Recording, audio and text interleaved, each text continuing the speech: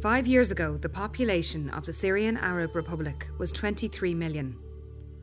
Half of those people have been forced to flee their homes. It's the biggest displacement crisis in the world at the moment. Anas and Ammar Al-Kadry are two of those people. We didn't know actually about anything. I just know Ireland before from, the movie P.S. I Love You. So how did you come to be here? On my way home, college trip. We started in Greece. Jesus, that's a long walk. Yeah, I just know Ireland from that movie. You said it was going to be warm. It is warm. I know you're lost, but you do know you're in Ireland, don't you? And the potato problem. And This is Anas, a 25-year-old Syrian. I didn't think in any way I would arrive to this country. It's February 2015, and we're in the park in the small town of Ballyhaunis, County Mayo.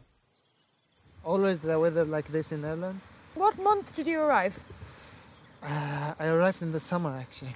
I wear the jacket because in my country in summer it's like 40 degrees. But here it won't get above 22 or 24. No. Yeah. We get very excited when it's 24.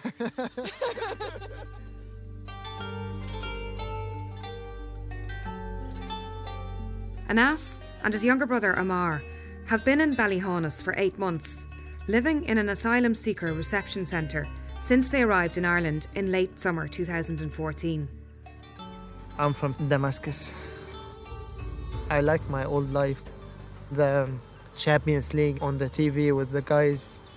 There is a coffee shop and we used to play cards there and see the matches. And after the coffee shop we go to dinner. And the dinner was 2 or 3 in the morning.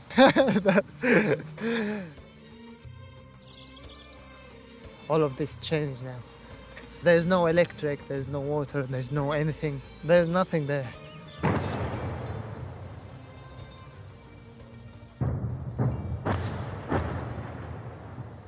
It's a long way from Damascus to Ballyhaunis, especially when you come the way Anas and Ammar came. A treacherous and terrifying journey across deserts, seas and strange lands in the hands of ruthless smugglers. The route from Libya to Italy had been used for years by migrants trying to reach Europe, but nothing like the numbers that attempted it in 2014. Over 200,000 people got into rickety boats last year, but for Anas there were no warnings about how deadly the trip could be. Actually in Syria they told me this is a really easy trip.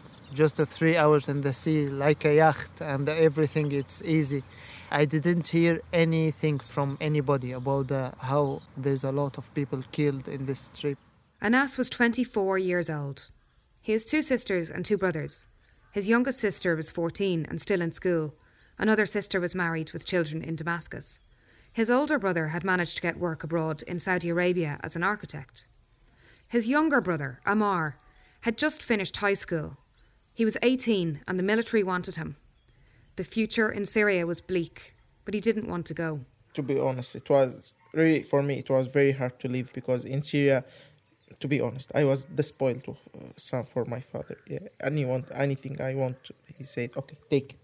And I have too much friends, very social guy. Actually, in Syria, I was going to study medicine.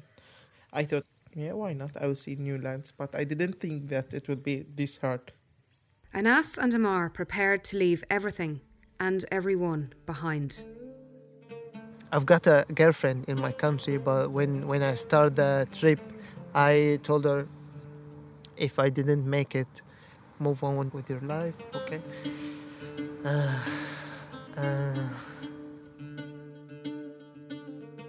Syrians can't enter Libya without a visa. So to get there and to get to the point where they could find a boat to Italy, Anas and Ammar had to fly to Lebanon, then to Algeria, where they would find smugglers who would take them across the desert in Algeria and Libya to reach the coast.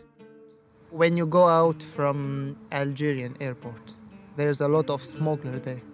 They know from the language, they know our Syrian, and they ask, do you want to go Italy? They decided to go with a big group of people, about 100 Syrians and Palestinians, including children and older people. As they crossed South Algeria, it still seemed like the journey would be pretty straightforward. They put us in really fancy hotels and all the people eating good food.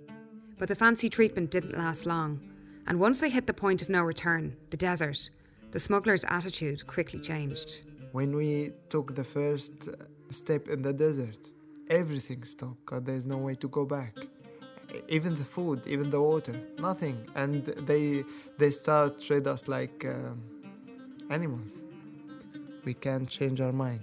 You must follow all those people. You can't run. It was events that began 4 years previously that led Anas and Ammar to this point.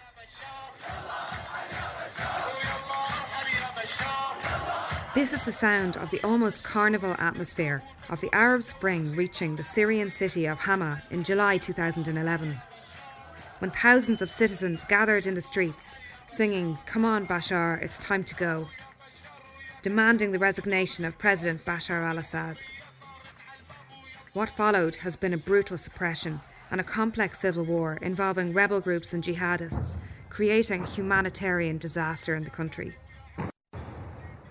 Dissent in Syria is being met with an increasingly harsh response from the government. UN investigators say they have a high degree of confidence that chlorine has been used repeatedly and systematically as a weapon in the Syrian Arab Republic. According to the UN, 250,000 people have been killed and 12 million displaced from their homes. For Anas and Ammar, life as they knew it was ripped apart. The family had had a factory that was destroyed in fighting. Life shrank as they were confined to small parts of the city. The last 4 years, you can't do anything. I'm just going back from my work, eating my lunch, go see some friends in just a small area. There's no safe place. Anas and Ammar reached the Algerian desert. They travelled on for 18 hours in a bus, got out, walked some desert, 5 more hours on the bus until they reached a field, and waited for nightfall to try and cross the border so that Algerian police would not catch them trying to get into Libya. In the desert, there was around 20 families, and every family there is 3 or 4 kids, a small one. So every one of us carried 2 kids or 1 kid, and we was walking, and the smuggler was saying, "Don't make any noise. When any kid just crying or something, all the family come around him. Shut up." Between the Libyan border and the Algerian borders, no one even make a sound, nothing. Only in the moonlight we crossed that desert. It was very dangerous there because all the border guards carry a gun and be afraid from the smuggler. If they hear any low voice or anything, they start to shoot without anything. They just start to shoot. Because they're scared of the smugglers. Yeah, because there's a lot of oil smuggler between Libya and Algeria. The smuggler in Algeria, it's Algerian, and the smuggler in Libya, it's Libyan people. And it's always like very bad people. They don't have mercy or anything. They just love money. They use weed all the time. They don't feel anything. We was in the month of fasting, so it's Ramadan. So they were in the morning they was fasting, and in the night smoking weed all the night. So they don't feel anything really. Finding themselves in the hands of these people was in large part down to the fact that in Syria, military service is compulsory for all males over the age of 18. Anas managed to defer it as he went to college, and he has a degree in civil engineering. But after he finished that, he was wanted by the military. If any soldier captures you and you are run from the military service, they will take you to the prison. It's really small. They will capture you and torture there. You can't stay in safety without doing anything. You will carry a gun and shoot, that's for sure. Anas tried to go to neighbouring countries to find work, but countries like Jordan, Turkey and Lebanon are at saturation point, with millions of Syrians seeking asylum there. I tried in Jordan, I tried in Lebanon, in Istanbul. I can't work, I can't do anything there. Jordan people or Lebanon people there look at Syrian like like bugs actually. But I went back to Syria, Damascus. I tried to stay there without problem. Don't go with the government and don't go with the Freedom Army. Just stay in the middle. But it's so hard to do that there.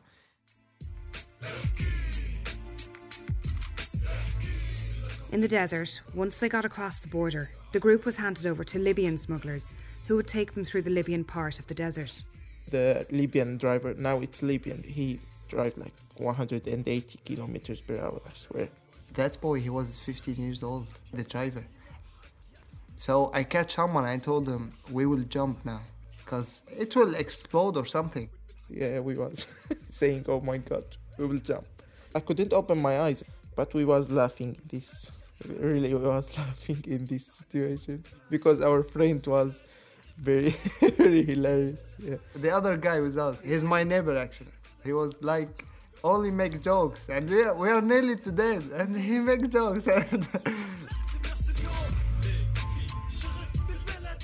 We walk in Libyan desert like another 20 hours. In the night it's very cold, and in the morning it's really hot, and there's no water. And the problem is not with guys and men, the problem is with women and children. I even see their lips, it's cracked and burned because there's no water enough for everyone. The people start really to die from the thirsty. There is no water. We was like very, very thirsty. We found one small house, one room house. We look in the window, we found like 4 big bottles of water. But it was old water, to be honest. It was yellow water. But everybody is thirsty there, so we broke the window, take out the water, and yeah, we drink. It was water, old water, but water. Yeah. There's 2 or 3 old people. One maybe is dead, and the other coma. 2 years previously, in 2012, back in Damascus, things were pretty bad for Anas and his family, and they were about to get worse. Then my uncle, the military killed him. Nobody know the reason. We just know that we found my uncle, and he's 75 years old, and we found him take 23 stab in his body, even his wife, in the same way. And in case there was any doubt as to who killed Anas's aunt and uncle, they take the blood and write on the wall. They write the name of a prisoner. And when the sons arrived and see this problem, all his sons start to fight with the freedom military. There was a really big problem in the family when everyone starts going different sides. I didn't talk from my cousin for around 5-6 years, and every couple of days I heard one of the cousins died. Yeah. And that make our last name suspicious, Al-Kadry. Anas was stopped by a soldier on the road. I was in the car, and he asked for my ID, and he asked me, where's your military book? And I told him, I'm sorry, I forgot it in my home. He opened the door and take me out and slapped me in front of like 200, 300 persons on this. And actually I can't look at his eye, because if I do anything, he will shoot me. And even when I go back to my home, I told my father, and he just told me, okay, don't go out your home. This is the best way. And in this time, I think about it's time to get out and to start life. After 4 years, there's no new work or new anything. Just blood and bombs everywhere.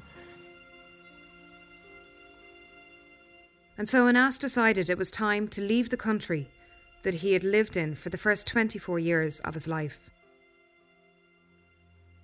After 3 days in the desert, they reached the city of Zuwara. Zuwara has been called the dark heart of Libya's people smuggling trade. All the boats from Libya start the trip from this city. And this city is like smuggler city. And the police don't have any power in this city. This city, Zwara, it's famous with smugglers. It's like Alibaba story, really. If I was president of Italy, I would launch a nuclear missile on this city because it's really a bad city. You don't see women or kids there. You only see bad people carrying machine guns. That's it. They put us in one house and no one could take one step out of this house. There is a lot of smuggler around this house. In this house, there's around 6 or 7 big rooms, and there's around 300 persons inside it. It was really disaster, yeah. There is like 18 years, 17 years have AK-47. They just see us, we are $1,000 walking, that's it. They don't care about anything else. There's a lot of people there carrying the money and carrying all the stuff from Syria, because these people, when they take the trip, they take everything with him because there's no way to go back. They sleep with one eye and the other eye it's open. Yeah. Always stress, always people get angry and fight with each other. After 4 or 5 days, in the middle of night, the smuggler came and he told us, we are ready. You can't carry anything. Your bags, take it out. We throw all the stuff. We're just carrying the passport. All you can bring with you is what you can wear. And since they were travelling together, Ammar took both the phones, their passports, and all the money. I was wearing like 3 shirts because it's not legal to put your bag on the boat, so you need to wear everything. The smugglers separated out the families and the single people. Single people usually go downstairs in the boats, and families get to stay upstairs in the deck. We're trying to go with families, because always families, it's better than guys alone.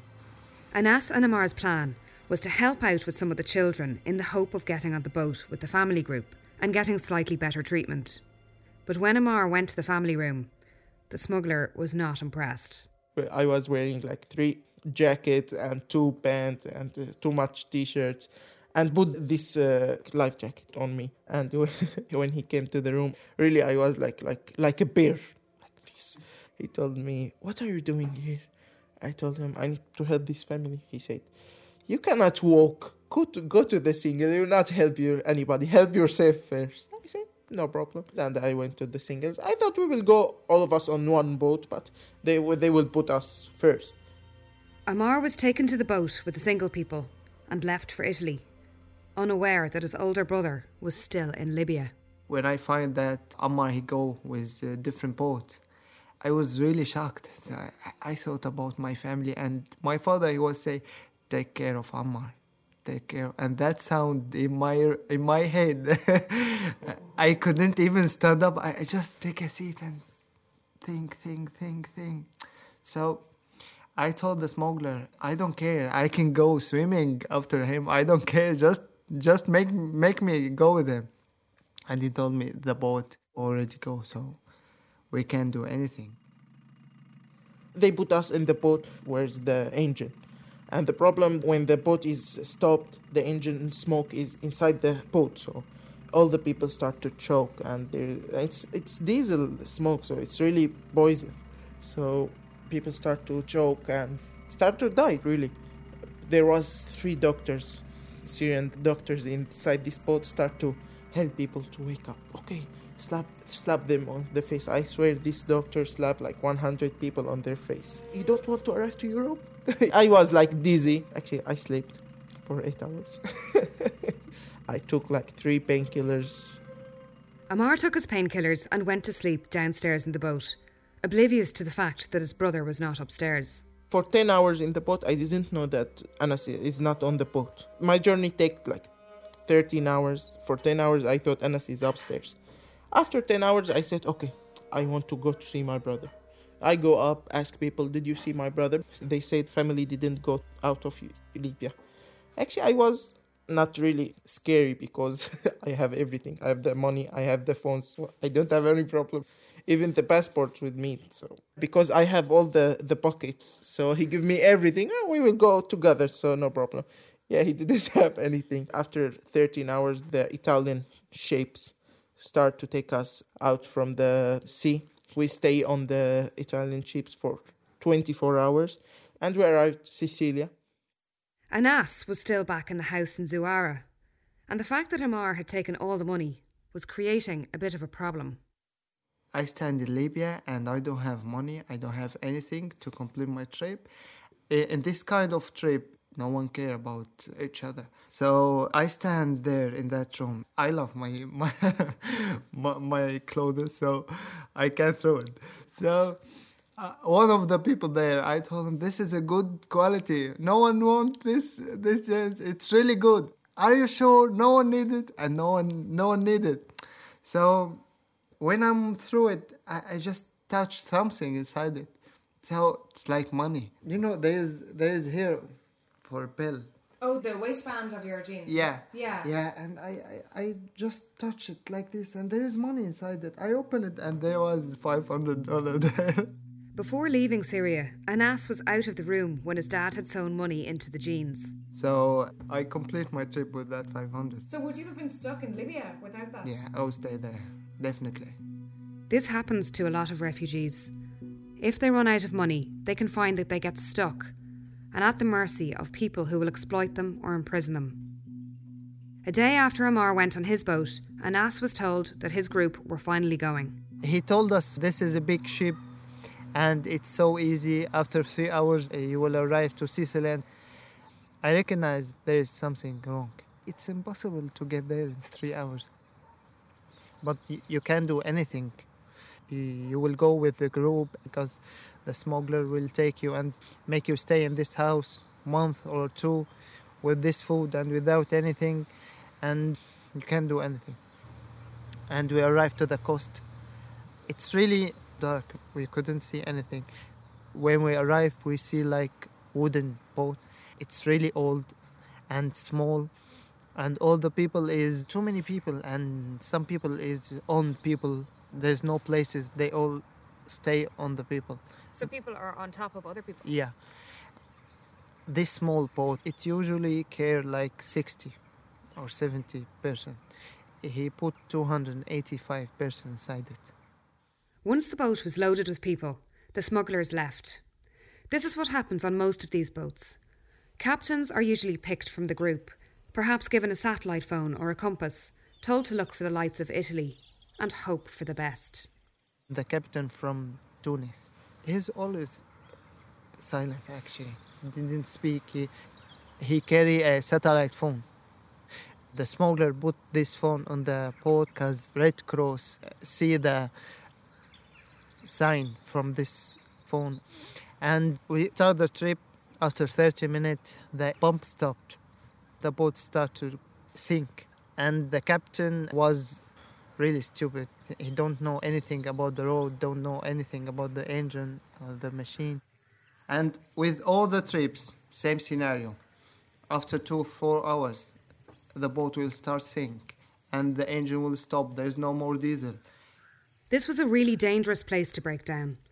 Boats don't reach international waters for 12 miles from the coast, and no rescue boats patrol the Libyan waters.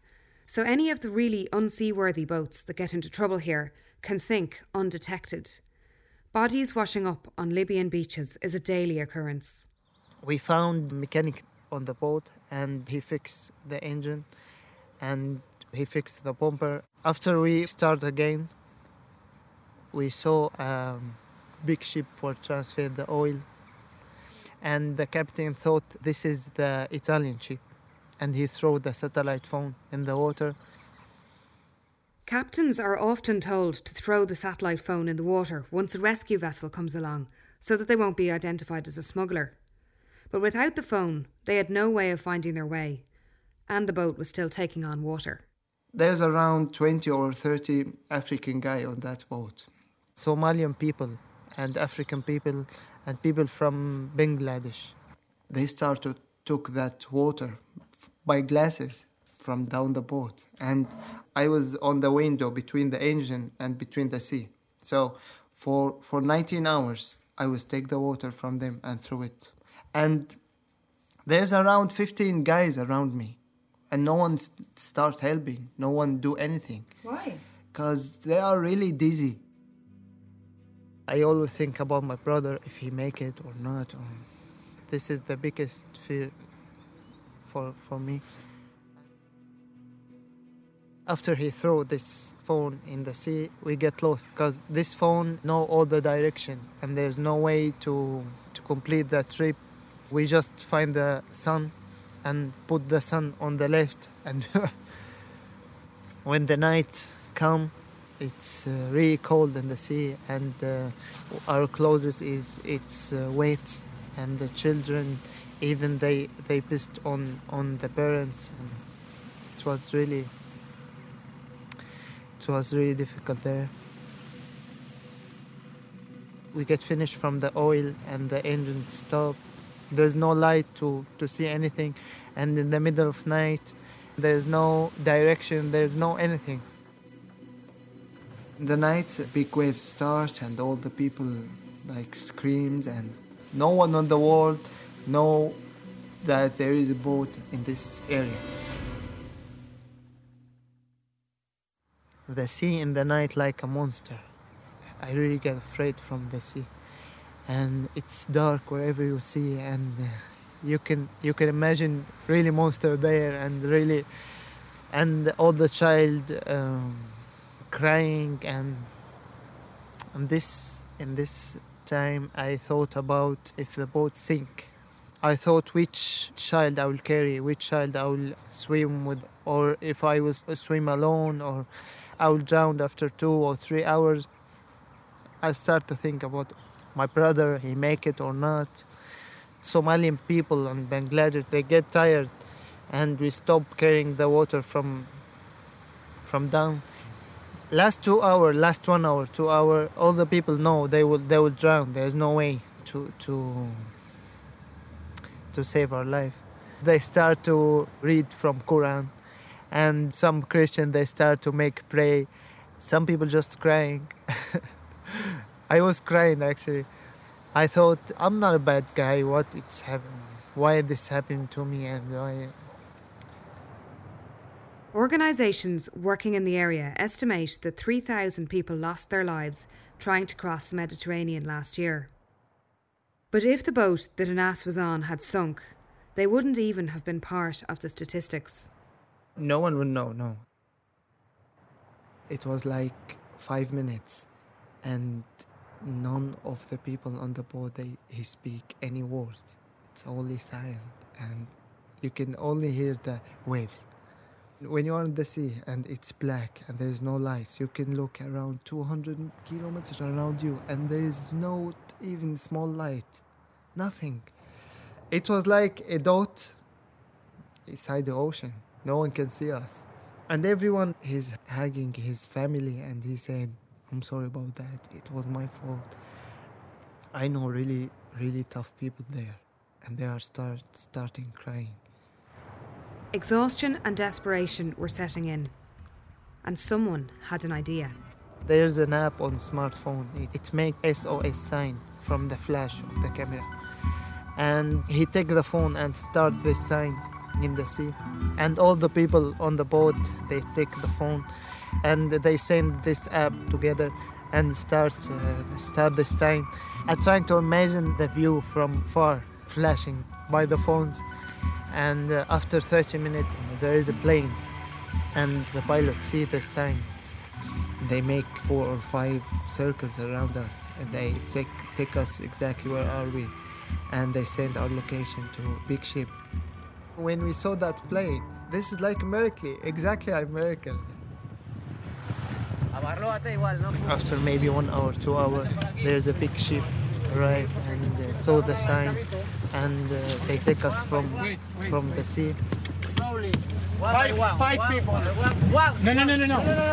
Wait. Uno, dos. Without rescue boats like this Médecins Sans Frontières boat Dignity 1 patrolling the Mediterranean, it's likely that tens of thousands of people would have perished in the sea over the last 2 years. MSF have rescued over 18,000 people. The Irish Defence Forces have rescued over 8,000.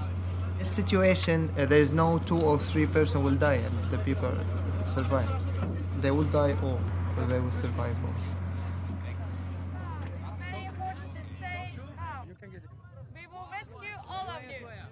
When the boat arrived to our boat, all the people stand up and the boat was moved and Side to side. yeah, and the Italian guard tell us, please, you will drown last 15 minutes. Just wait, please. First thing the children, then the women, then we will go back and we will take all the guys. Don't be afraid. Emergency coordinator with Médecins Sans Frontières, Will Turner, has just returned from working in the Mediterranean, where he shared in the joy and relief of those picked up from the boats. Most of the time people are really grateful, very emotional, women dropping to the floor, praying, people singing, hugging. It's really a special moment of relief for people. So it's very nice to share those, and I remember one young Eritrean boy, he was called John, he's only about 9 years old, and he was mature beyond his years. At night we distribute blankets to everybody to make them comfortable, so I was helping him bed down for the night on deck. And just as he was going to sleep, he said to me, "Oh, Will, nobody's going to come and stab us tonight, are they?" Anas arrived in Sicily, but found that Ammar had already left. When I arrived, I saw a friend who get the same trip with my brother. I asked him, where's my brother? And he told me they transferred him 2 hours ago. And I told him, why he didn't wait for me, why? And he told me he was afraid and he didn't know if you make it or not. He take the road with his friend. Not wanting to be left alone, Ammar had left Sicily with other Syrians. Anas still had no phone, passport or money and was in a camp in Sicily. The worst place was the camp in Sicily. Ammar was lucky, he slept only 1 night on that camp. In that camp, they will give you cheese sandwich and cup of milk in the morning. And they will give you cheese sandwich and cup of juice on the lunch. Cheese sandwich and cup of water on dinner. So I was there for 5 nights and I don't know where's Ammar. My money is finished. I have nothing there. Meanwhile, Ammar was in Milan, where life was not too bad. And this time I was spending money in Milan. I was trying the Italian pizza and buying things, clothes. Yeah. I spent too much money in Milan. I went to pizza restaurants, tried all the new pizzas. It was really nice pizzas in Milan. So yeah, I swear he was poor, I was rich there. Back in Sicily, Anas was in a pretty desperate situation. After 5 nights, I really decide to leave this camp. Whatever I do, I just start walking. I have no clothes. All my clothes was covered with that oil in the ship, and my smell was really stinky. So I'm really shy to walk even in the street. And I find a pub. No one speaks English there. I start to just Wi-Fi, internet, anything, and I said, yeah, I have Wi-Fi. And I go back to camp. I pick up off one of my friends and I told him, they have phone, yeah. And I open internet and I found Ammar online. I called them and, hello, Ammar, where are you? And I am in Milan. What are you doing? I'm waiting with the train station, main train station. I told them, don't you ever move. Just stay there. Whatever you want, just stay there. I have nothing.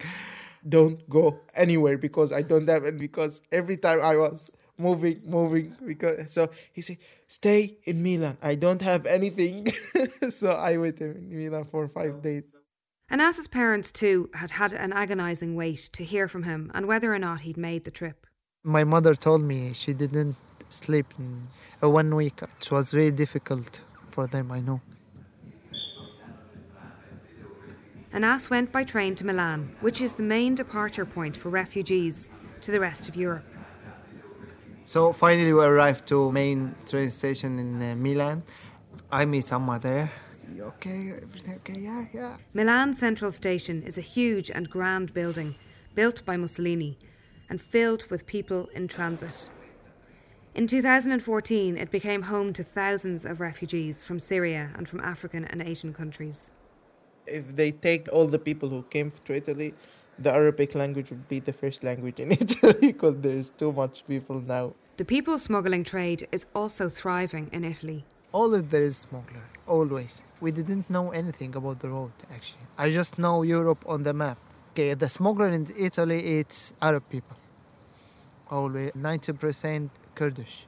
Anas and Ammar paid $1,000 for a flight from Milan to Dublin. We met one smuggler there, Kurdish guy from Syria.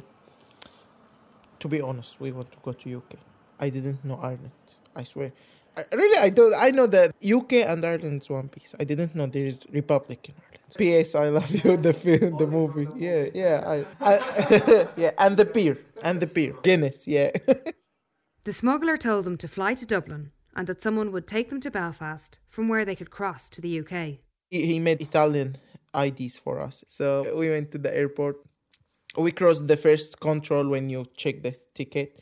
And me and Anas was very scary. I go to the checkpoint. I tell him, Buonasera.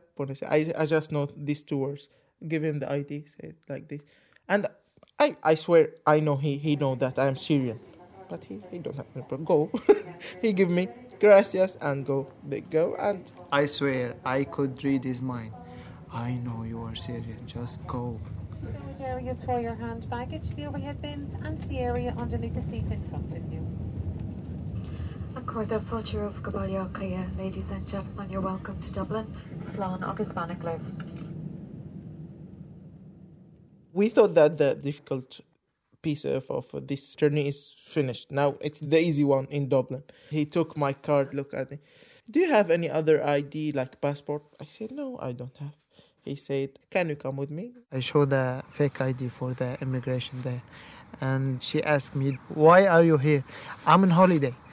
1 week. And she told me, you don't have any passport or anything? And I told them, I'm Syrian and this is my passport.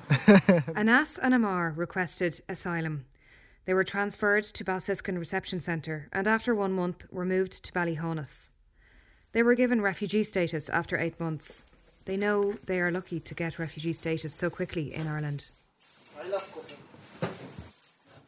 It's October 2015 and Anas and Ammar are cooking Syrian food in their small apartment in Galway. Something they really appreciate after a year of not being able to cook for themselves. Recently, Anas travelled to Istanbul, where he met his parents, and also his girlfriend, whom he'd hoped to marry and bring back to Ireland. My plan was to make the marriage contract in Turkey, to bring it here and prove that she is my wife, to family reunification, and meet my family, because I didn't saw them for around 14 months. I met my family and I was so happy. My 2 sisters and my father and mother. For my girlfriend situation, things didn't work out. It's like we was really far for a long time, and internet didn't explain enough things between us. So I just met her family, and go back to Ireland, because we can stay there. Anas has a degree in civil engineering, but it's not recognised here. So he's hoping to go to Galway University next year to get his Irish civil engineering degree. I know that I will complete my study and I will pay my tax like every Irish person. And I wish a good life here. Ammar is doing his FETAC exams, also in civil engineering, and also hopes to go to university.